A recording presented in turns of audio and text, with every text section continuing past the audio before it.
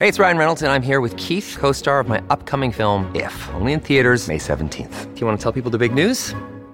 All right, I'll do it. Sign up now and you'll get unlimited for $15 a month and 6 months of Paramount Plus Essential Plan on us. MintMobile.com/switch. Upfront payment of $45 equivalent to $15 per month. Unlimited over 40 gigabytes per month. Face lower speeds. Videos at 480p. Active Mint customers by 531.24 get 6 months of Paramount Plus Essential Plan. Auto renews after 6 months. Offer ends May 31st, 2024. Separate Paramount Plus registration required. Terms and conditions apply if rated PG. Look, Bumble knows you're exhausted by dating. All the must not take yourself too seriously and 6'1" since that matters. And what do I even say other than, hey? Well, that's why they're introducing an all-new Bumble, with exciting features to make compatibility easier, starting the chat better, and dating safer. They've changed, so you don't have to. Download the new Bumble now. Hello, everybody. This is Marshall Poe. I'm the editor of the New Books Network. NBN listeners like to read books and buy them. So we thought we'd tell you that right now, our friends at Princeton University Press are having a remarkable site-wide sale. You can get 50% off books, including ebooks and audiobooks, with the code 50, F-I-F-T-Y, at checkout until May 31. You can save some real money on Princeton University Press books. I encourage you to go there and check it out. Welcome to the New Books Network. Hello and welcome back to the New Books in Indian Religions podcast. Today I have a very special guest for you. As you're well aware, on the podcast, we feature conversations with seasoned scholars every so often. And it is my delight today to welcome to the podcast Dr. Vasudha Narayanan, who is Distinguished Professor at the Department of Religion at the University of Florida. She's also director for the Center for the Study of Religions, which we'll talk about on the podcast, and probably more hats that I couldn't count or remember. Vasu, welcome to the podcast. Thank you. And it's Center for the Study of Hindu Traditions, not religion. Center for the Study of Hindu Traditions. Of course it is. I'm probably nervous because Vasu's on the podcast. I'm a megalomaniac, but I wouldn't say Center for the Study of Religion. I mean, I could, but let's just say Hinduism and confine it to about 3,000, 4,000 years. Yes, of course. So since we're starting off on this thread, tell us about the center. What's unique about the center? How did it start up? What does it do? The Center for the Study of Hindu Traditions, and the acronym is CHITRA, Center C, HI for Hindu, and TRA for Traditions. Because when we were looking for acronym, we didn't want to include study in it because that would have led to a scatological term. So we thought we would come up with the acronym before someone else did. Oh, wise. And like any other center, this too has a history, and it's both generic as well as specific to our university. Historically, of course, in this country, in America, Asian study has always meant, or generally means, East Asia. There are many happy exceptions to this in terms of universities in this country, but there are some which are a little bit more narrowly focused. And so South Asia was not included in the larger blanket of umbrella, or I should say, of Asian studies. And eventually, given the kinds of talks we would host here, the kinds of people who came, it seemed natural to start something on global Hindu traditions. It also coincided with my having gotten interested in study of Hinduism, or I should say more specifically Vaishnava and Shaiva traditions and Bauddha in Southeast Asia. And that's a different story. But my eyes had been open to the riches of the Hindu traditions in many parts of the world. And so we thought it would be a very good idea to have a center which focused on the Hindu traditions globally, but also in an interdisciplinary way. So most of our talks, lectures, and seminars are interdisciplinary and held in collaboration with other units at the University of Florida, like the Hahn Museum of Art. Recently, we had John Guy from the Met talk there, and he gave a wonderful talk on Gujarat and how it was a center for so many different trading activities and mercantile activities. And that is a very interesting issue in itself.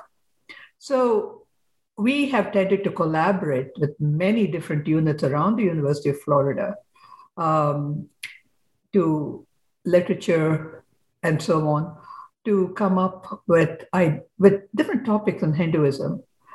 So another theme underlying this is that this is the academic study of Hinduism.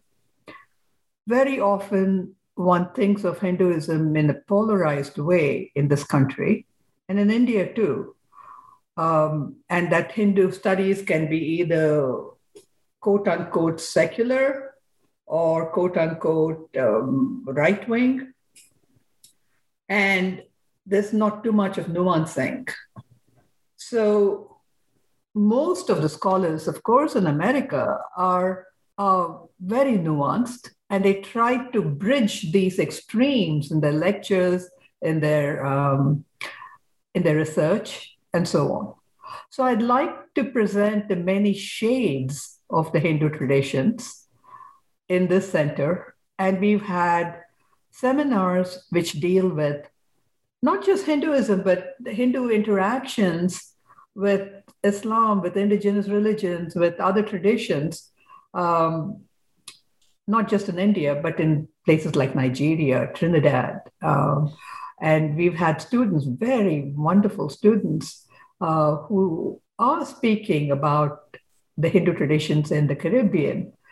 So Hinduism is so rich, multi-layered, pluralistic, and to kind of bring it down to one color or one stream, it did seem a little limiting in its scope. So Chitra tries to kind of go in many directions, trying to offer a variety of perspectives.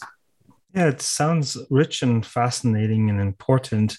And there seems to be a bit of a parallel in terms of the censor and the work on the podcast, insofar as I initially started this podcast as a favor in 2019, and then it became a hobby, and now it's a bit of a lifestyle. You are actually my 75th and final podcast of this year. So you will be the caboose of the train for this year. But what it was initially, when I inherited it, it was called New Books. I will not say anything more after that last sentence of yours.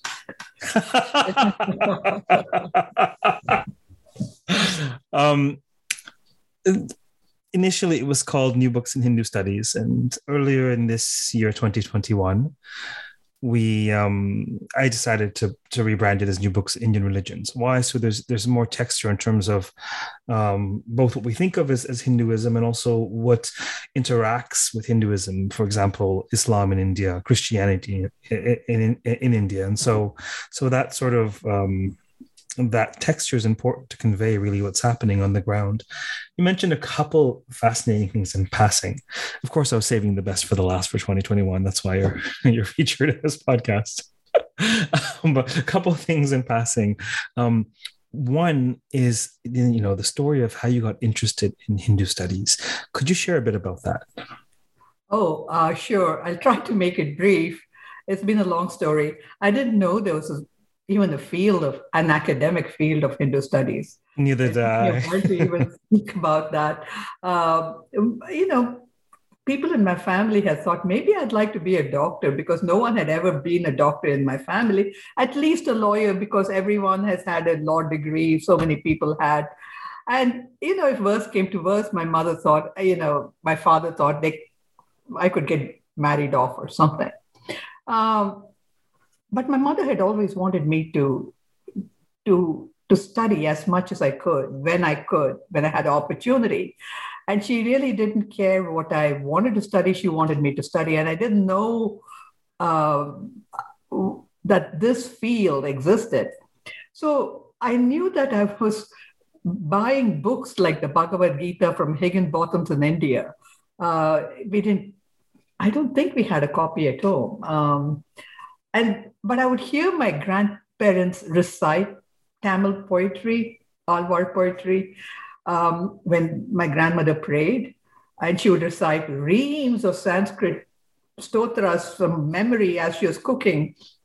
And my grandfather had taught me a lot of Sanskrit prayers from the time I was a kid.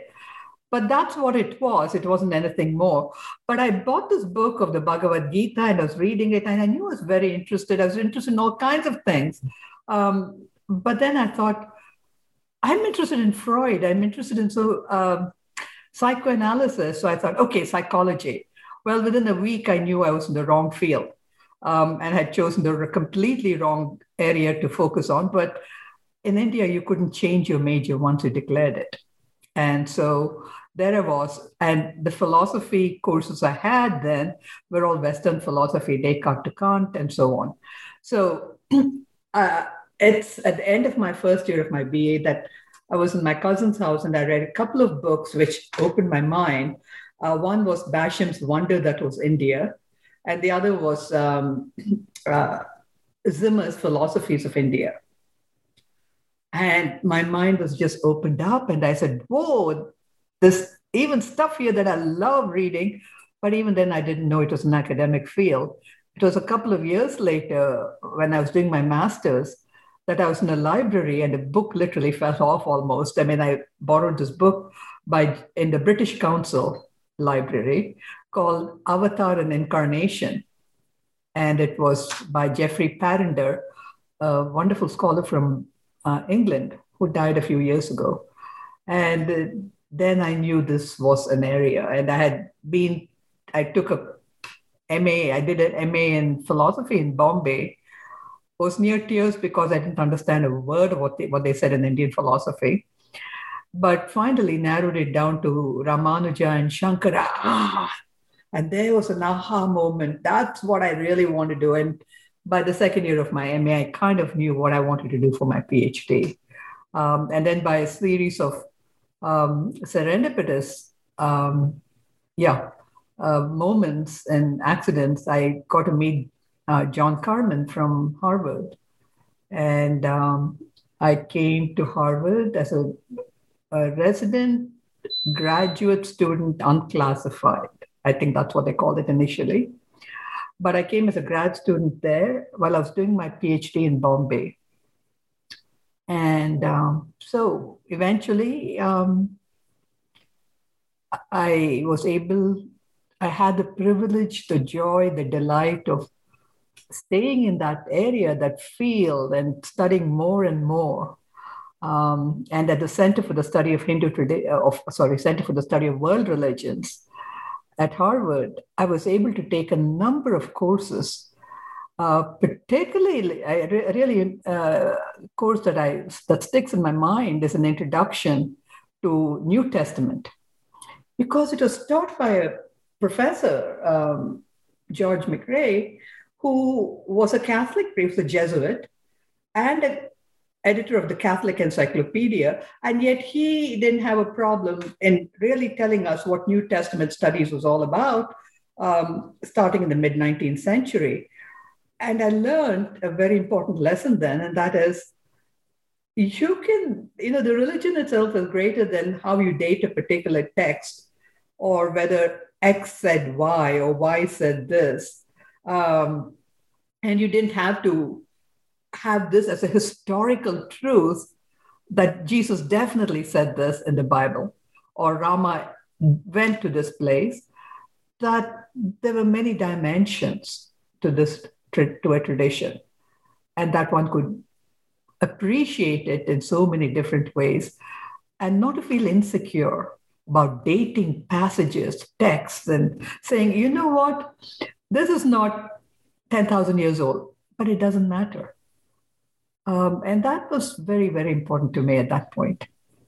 I find that that, first of all, I can certainly relate to the serendipity that governs those pulled into Hindu studies. I discovered Introduction to Hinduism the day that it started. I had started a literature degree, abandoned it for a variety of reasons, and I was thinking to go back and finish my degree in anything, and I discovered Intro Hinduism the day it started. I think this must have been 2004 in the fall, and somehow it roped me in to finish that degree and then two more, and here I am. Actually, speaking of one of the two more, the first time we interacted, I had the delight when I was a lowly grad student at Calgary University of Calgary. You came to give a splendid talk, and we went to Lake Louise together in the mountains. Isn't that right?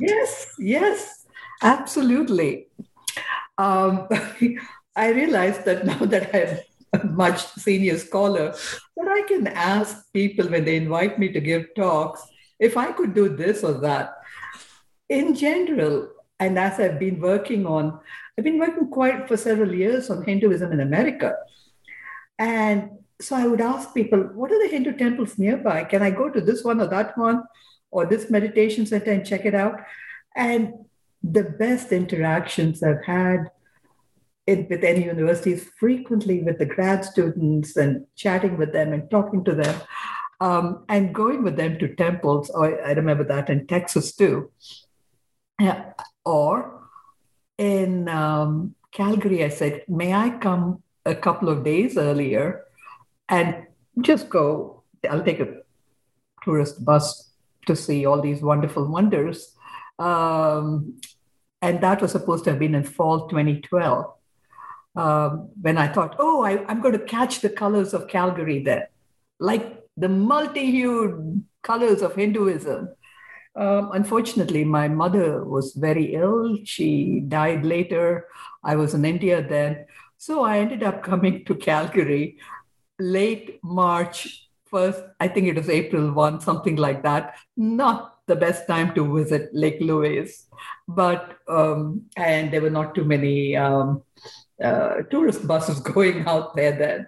And your department was so kind. And I think it was such a pleasure to go there. I don't even remember the lake from that year. I've been there many times after that. But I remember the conversations we had together, and I still have those photographs. Absolutely. I suspect there's no off switch for the ethnographer in you, eh? This is a way of life, learning from people, speaking to people at every turn. Yeah, it's fascinating. And your name, I mean, what you had to say about your origins and where you came from and what would your name mean? I remember those conversations so well. Yeah, it's fascinating. It really is fascinating. And then we interacted again more recently. It'd been quite a number of years in between. I think I was finishing a degree and starting a bunch of projects. But recently we got to interact on some of your more recent work in Southeast Asia. There was a weekend school at the Oxford Center for Hindu Studies. Clearly, I need more coffee today. There was a weekend school where you and John Gee and Hilary Rodrigues presented some phenomenal research on Hinduism in Southeast Asia. And from what I understand, that's still a main preoccupation of you and your research these days. Why don't you share a bit about that for the audience? Well, thank you. So my publications, my ongoing publications and future ones are all in Cambodia, Khmer territories. Cambodia is a much smaller country today, and the Khmer territories really extended far beyond the national borders of Cambodia and into parts of Thailand and Myanmar, Malaysia, parts of Vietnam, a large area, Laos. So I was and am still writing a book on Hindu traditions in America, temple space, domestic space, and public spaces, to some extent also cyberspace. And while I started that book, about 25 years ago, I was to have finished it 20 years ago. But at that time, right around 1999, 2000, I was writing a chapter on early Hindu movements to different parts of the world, Was going to finish that chapter with a flourish with Caribbean and so on. And I thought, okay, 2 paragraphs on Southeast Asia. And I borrowed a bunch of books from the library, started to read. And I was intellectually appalled with myself for having taught Hinduism for decades without taking into account any of the global manifestations. And I realized how limited I had been in my teaching of Hinduism. So it was an intellectual challenge, and I had to learn more about it. Emotionally and aesthetically, I just fell in love with what I was seeing in the books. I saw some pictures of Angkor Wat and felt literally like I had fallen into that picture. And I couldn't finish that early chapter for my book on Hinduism in America. So I hope to finish it in the next year. But that made me want to go to Southeast Asia because I couldn't write about it without being there, seeing it, absorbing it, and reading more and more. And after my visit in 2002, first Oman, I couldn't stop going back. And sometimes I went twice a year, sometimes. And then I spent my sabbatical there. So I think one should keep in mind also that the Cambodian or Khmer area, Kambuja, the country, as it was known during the Angkorian period, between early 9th century up to, say, the 14th century, the Angkorian period, it was called Kambuja, the offspring of Kambu. It had a very Sanskritized and quote-unquote Vaishnava Shaiva profile, more than perhaps its immediate neighbors. But it didn't mean an intellectual, physical, or cultural colonization. In fact, Angkor was powerful. It had its own rich history, and it was right at the center of a global metropolis. Think of it as New York. At one point, its population was about 1 million, which is amazing in those days. And so it was able to pick and choose from all the kind of religions and the cultures surrounding it. So whereas neighboring Champa became more Sinicized, Cambodia had more Vaishnava and Shaiva kinds of issues that it followed up on and adopted and adapted. So my questions were, what's their how did their agency, the large metropolises, communicated with those of India? And starting about the 4th century CE, even though the trade had begun earlier, after the 3rd or 4th century CE, it became more fashionable, more with it for countries in Southeast Asia to follow Indian trends. Why? One theory has been, Monica Smith and others have said, it's to do with the power of the Gupta Empire. Others have, and I would say, well, certainly after this time, the Pallava connections are very, very strong. So Kanchi, Kalinga, to some, if you really want to put yourself on a limb, even Kashmir, there were many parts of India which interacted with parts of Cambodia. And of course, there was trade going much further west into Rome. So we think globalization happened yesterday. So I'd like to, what I've been working on for several years is the sense of Cambodia and the Khmer agency in picking and choosing, and why they chose certain themes to highlight, to make conspicuous. And the one that I've been working on for about 20 years now, at least 18 years, is the story of the churning of the ocean of milk. The multiple dimensions of it and the interpretation doesn't, just as one can't give a single line story for Hinduism, you can't do that for the story either. And that's the fun of stories, the narratives. You have multiple interpretations speaking to you at different times and different ages. So why is it that the largest bas relief in the world is this churning of the ocean of milk story, 49 meters wide on the eastern walls of Angkor Wat. Why is it that the longest Sanskrit inscription in the world was done in the Khmer territories without Stock Tom, which is now in the Bangkok National Museum library, and on and on. And Angkor Wat was a large Vishnu temple when it was built. 3 floors facing west, and the only other temple like that is in Kanchipuram, Vaikuntha Perumal Temple. And yet it's like Vaikuntha Perumal Temple on steroids. It's huge. And the architecture is borrowed from Kalinga. So they kind of went shopping and picked and chose.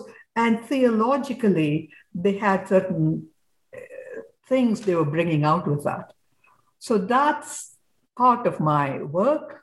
And to work on the many meanings of this story in text, in sculpture, in performing arts, from about the 9th century to the 12th in Angkor, and also the context in India. And today, why is it so politically important? And when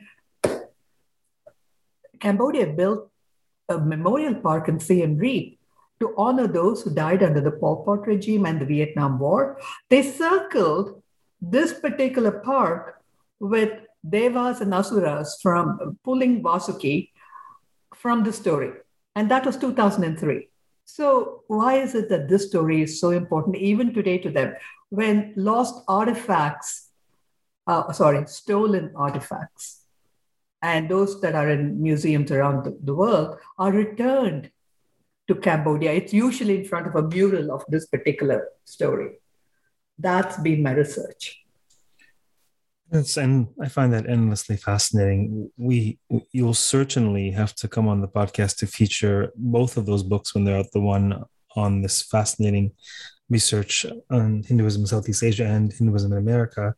It's fascinating the extent to which these captivating stories, they encode timeless truths and perhaps even archetypal aspects of self, and yet they're inexhaustibly amenable to culture and time and space. And so right? Politically relevant.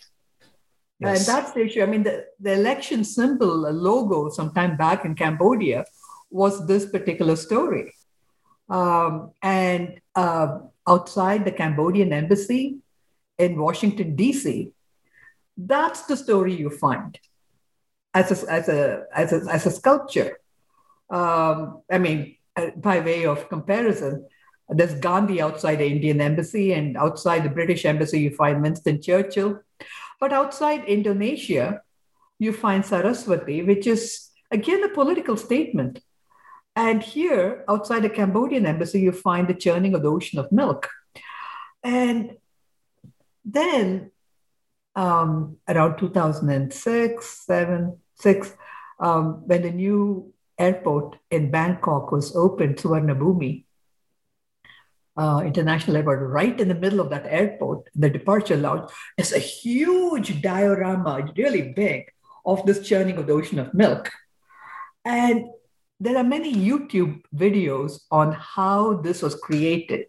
And it's very politically relevant. It coincides with the birthday of the king, the anniversary of the diamond jubilee of his ascending to the throne, all kinds of political issues about ascension, coronation, kingship.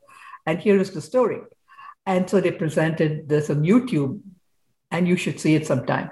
But more interesting, see the comments under that. They're still there. And some of the comments from the Cambodian people are very strong. They say they stole our story. And they're seen as a Cambodian story, and it's all on the walls of Angkor Wat. It's our story. So you can ask, of the thousands of stories available, why is it that this story has been valorized in Southeast Asia, particularly Cambodia, but now also so what are the political issues at the back of this? That's fascinating. So fascinating. At the outset of our conversation, you mentioned this sort of bifurcation and perhaps polarization of Hinduism and the study of Hinduism and the ways in which various publics conceive of Hinduism. Would you say a bit more about that? You said in this country, for those of you are aware of us who's situated in the United States, could you say a little bit more about that polarity that you've come across? Yeah, in fact, that's anyone in the study of South Asian studies, Hindu studies in the last decade will notice a politicization of what we've been teaching. And that's in itself interesting. I mean, when I went into this topic, most people thought this would be, in terms of popular interest, the lowest form of life. Who would be interested in this? And certainly it's not controversial. I mean, yes, the controversies are all the debates within the Vedanta and so on, but what's going on now? But in the last 20 years, one could say 30, there's been a growing awareness of how Hinduism is being taught outside of India and how it's not taught within India, how it's not taught, period, according to some people. So there are many issues connected with this. One of them in India, and that goes back again to something I spoke about earlier, about how I found Hindu studies. There is no study was no academic study of religion. And one had to kind of mess around to find a topic like philosophy, or in Bombay, you had, which is still called University of Bombay then, you had to find ancient Indian culture. Eventually, in Madras University, they introduced topics or departments like Vaishnavism or Shaivism or Islam. And there's the whole history here about commissions which have advocated the study of religion and the rejection of it because it was taught to, it might lead to communal unrest, rather than thinking that this, in fact, would increase knowledge. But the model was set after the University of London University, where for local reasons in the 19th century, there was no study of religion. So there's a colonial history to this too. So because of that, we have not had an academic study of religion in India. And I think that would have helped a lot of Hinduism. And I think that's too bad, because in the push towards encouraging STEM disciplines, and of course the need of the hour in the 1960s was seen to be engineering, and pouring all of the Indian resources into those fields, the humanities and the study of religion was neglected. And in fact, many of us who grew up still had a kind of a colonial legacy of having choices like French for a second language, and very few places at that point offered Sanskrit or other languages. Today, in some places, there's a complete politicization and having everything done in a local language, such that the knowledge of English has been greatly limited in India. Now, in America, the situation has been that both in Canada and in America, we've had a large Indian diaspora, and Americans of Indian or South Asian origins settling down here. And here, the study of Islam and Hinduism have become bifurcated in different departments, different places sometimes. And there has been a perception by the Indian diaspora that there's a lot of soft peddling in the teaching of Islam in high school textbooks, school textbooks. But with Hinduism, everything is thrown out there. There are many perceptions about how Hinduism is taught here in the universities. some, I think they have a rightful concern, and in some, no. A lot of it has been exaggerated.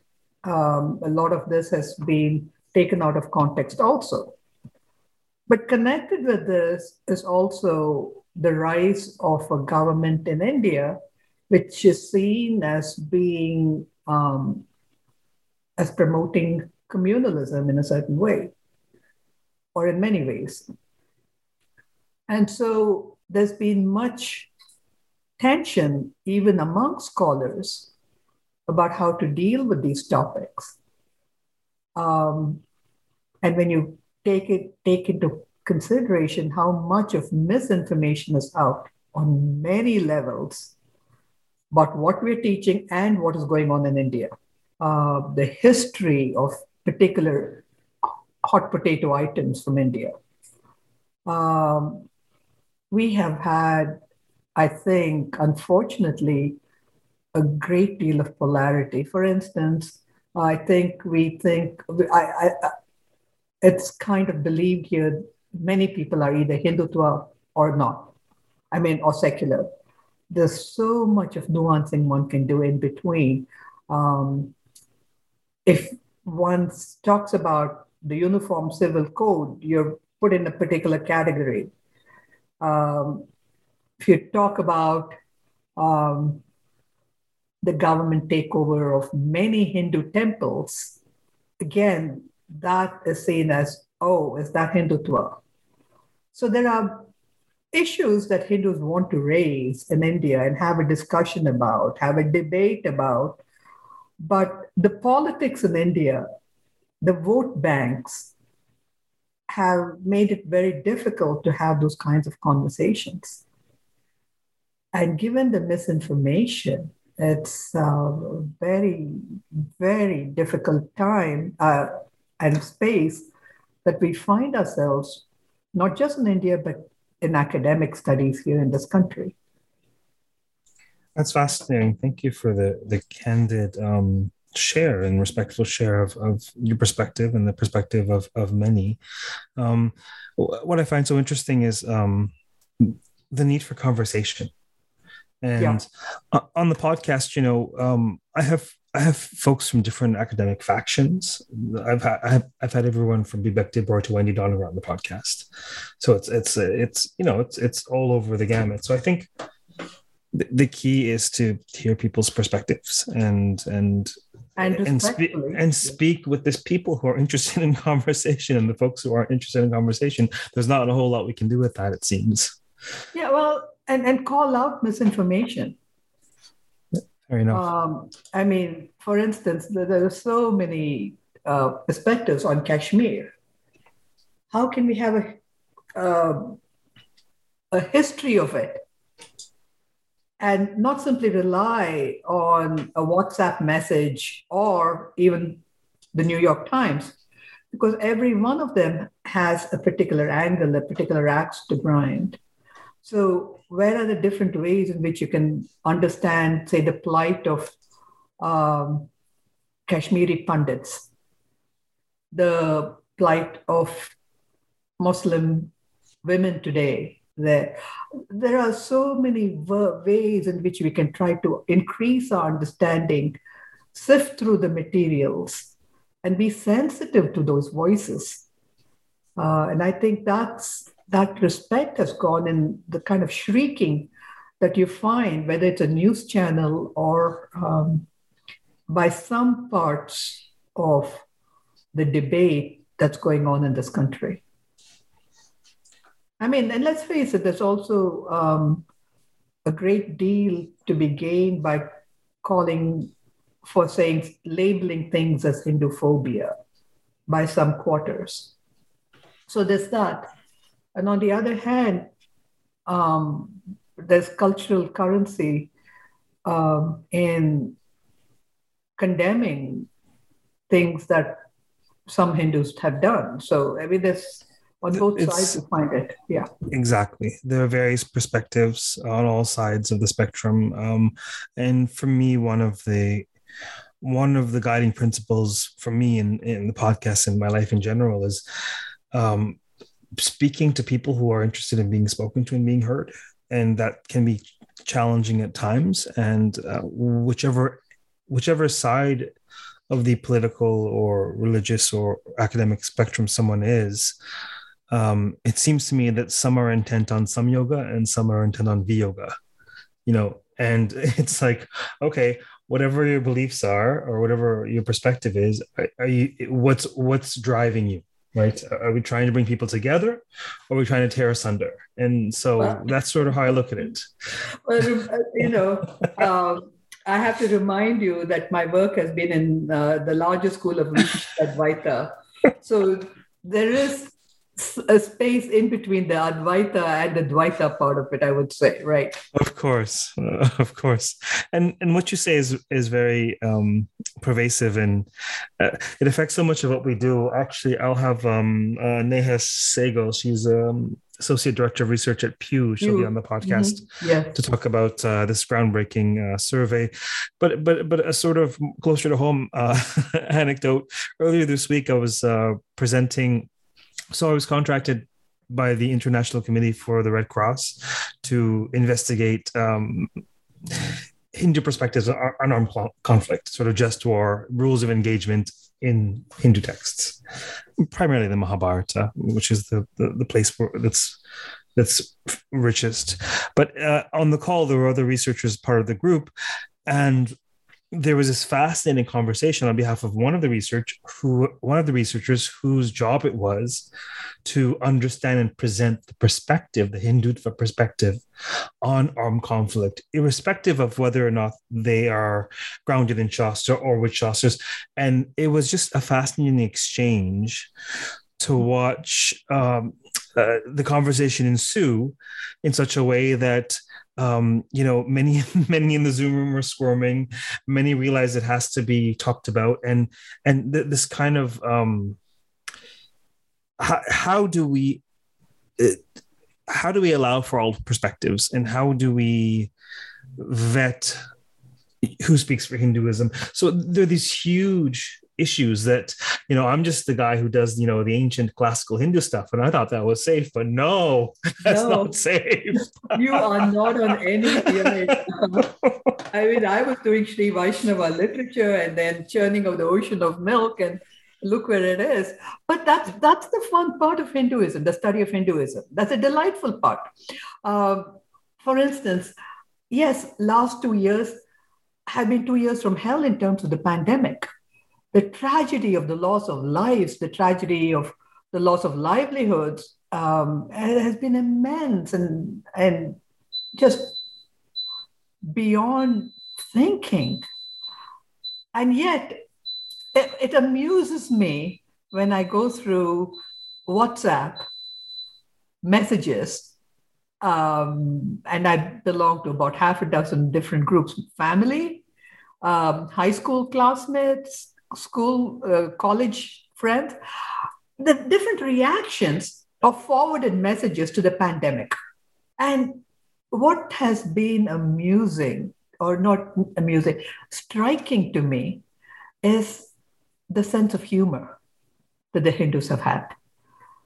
At the face of the pandemic, when things are raging, and yet to call it this kind of bringing the deities in a very nice way, and using them to spread information, using performing arts, dances, to talk about the right messages, about washing hands, about wearing of a mask and things like that. And I must have seen performing arts from different kinds of dances exploring that and explaining that, and using of cartoons from Rama to Durga, to talk about first responders, to talk about the Lakshman Rekha, symbolizing the lockdowns we've had. It's a kind of a restoration of normalcy, where for many Hindus, there's a sense of humor. And what I regret most in the kind of polarity that we find ourselves in is this loss of humor, where things have become tragic in some ways, where it's become hazardous to your health in multiple ways to say or think certain things. But that sense of humor, the way the hospitality that humor provided has been lost completely. Well, I'm glad that you and I can smile and laugh on the podcast at very least. We're pretty much close to time for today. I know you're a very busy woman. What comes to mind is, I would love to pick your brain further at some point, perhaps when your books are published or before then. But you've just seen so much in terms of scholarship, in terms of institutional change, in terms of everything. And without putting you on the spot too much, are there particular standout trends in your mind in terms of how we study Hinduism that come to mind? That question has to be allied with something else too, and how Hinduism has been changing constantly. Yes, we like to think about the Sanatana, and it's always existing, but it's existing because it's transforming, it's changing, it's adapting, and learning in many ways. We learn from it in many ways too. So, for instance, let me tell you, when I was growing up, I didn't know anyone doing yoga. Yes, I had an aunt whose husband's aunt knew some asanas. So that was a big deal for us. But by the time I came to this country, this was a big deal. And it was becoming a big deal. And now, around every corner in India, you find yoga studios. And then that has to be connected with yoga studies in this country. And then that has to be studied with the political questions that go with it as Yoga Hindu. So there's a kind of a spectrum here from things changing within or not changing in Hinduism. Yoga is about as different kinds of yoga. The texts are very old. The format of presentation and how it's grown is a fascinating story in itself. But that's connected with the studies of it too. Yesterday, people kept talking about every temple around the country in America was sending me flyers and WhatsApp and Facebook messages on today is Gita Jayanti. And hello, yes, but the first time I had encountered Gita Jayanti, and I may be singularly ignorant on this, was about 25 years ago when I went to Atlanta Temple and people were sitting around in a kind of a makeshift picture of the Gita Upadesha and saying, oh, today is Gita Jayanti. And I said, what's that? I know a Gita, I know a Jayanti, but I don't know a Gita Jayanti. And they said that, and I said, did you practice this when you were growing up? And they said, no, but this Swamiji told us. And, so it's become now a kind of a standard to have that. So I think there's been a growing trend in many festivals, in many practices, and also a growing consciousness among Hindus about their own history and their own rituals. Thanks to YouTube, thanks to WhatsApp, they have and social media of different kinds. They know more about Vaikunta Ekadashi, they know more about temple rituals and so on. And I think those studies that are going on in this country have helped a lot in understanding of Hinduism. Plus, from moving from textual studies in religion and ethnography and anthropology, you have moved towards a connection between the two in the last 50 years. And many fine scholars of the earlier, who really pushed this starting 40, 50 years ago, and they're still part of research. And I think we owe a lot to them to acknowledge their work and to kind of make those texts live through rituals too. So yes, it's very important to have a textual study, but also to have it connected with lived religion is very important, especially when globalization means that You don't have to go to India to know India. I mean, that's your cardiologist or that's your professor.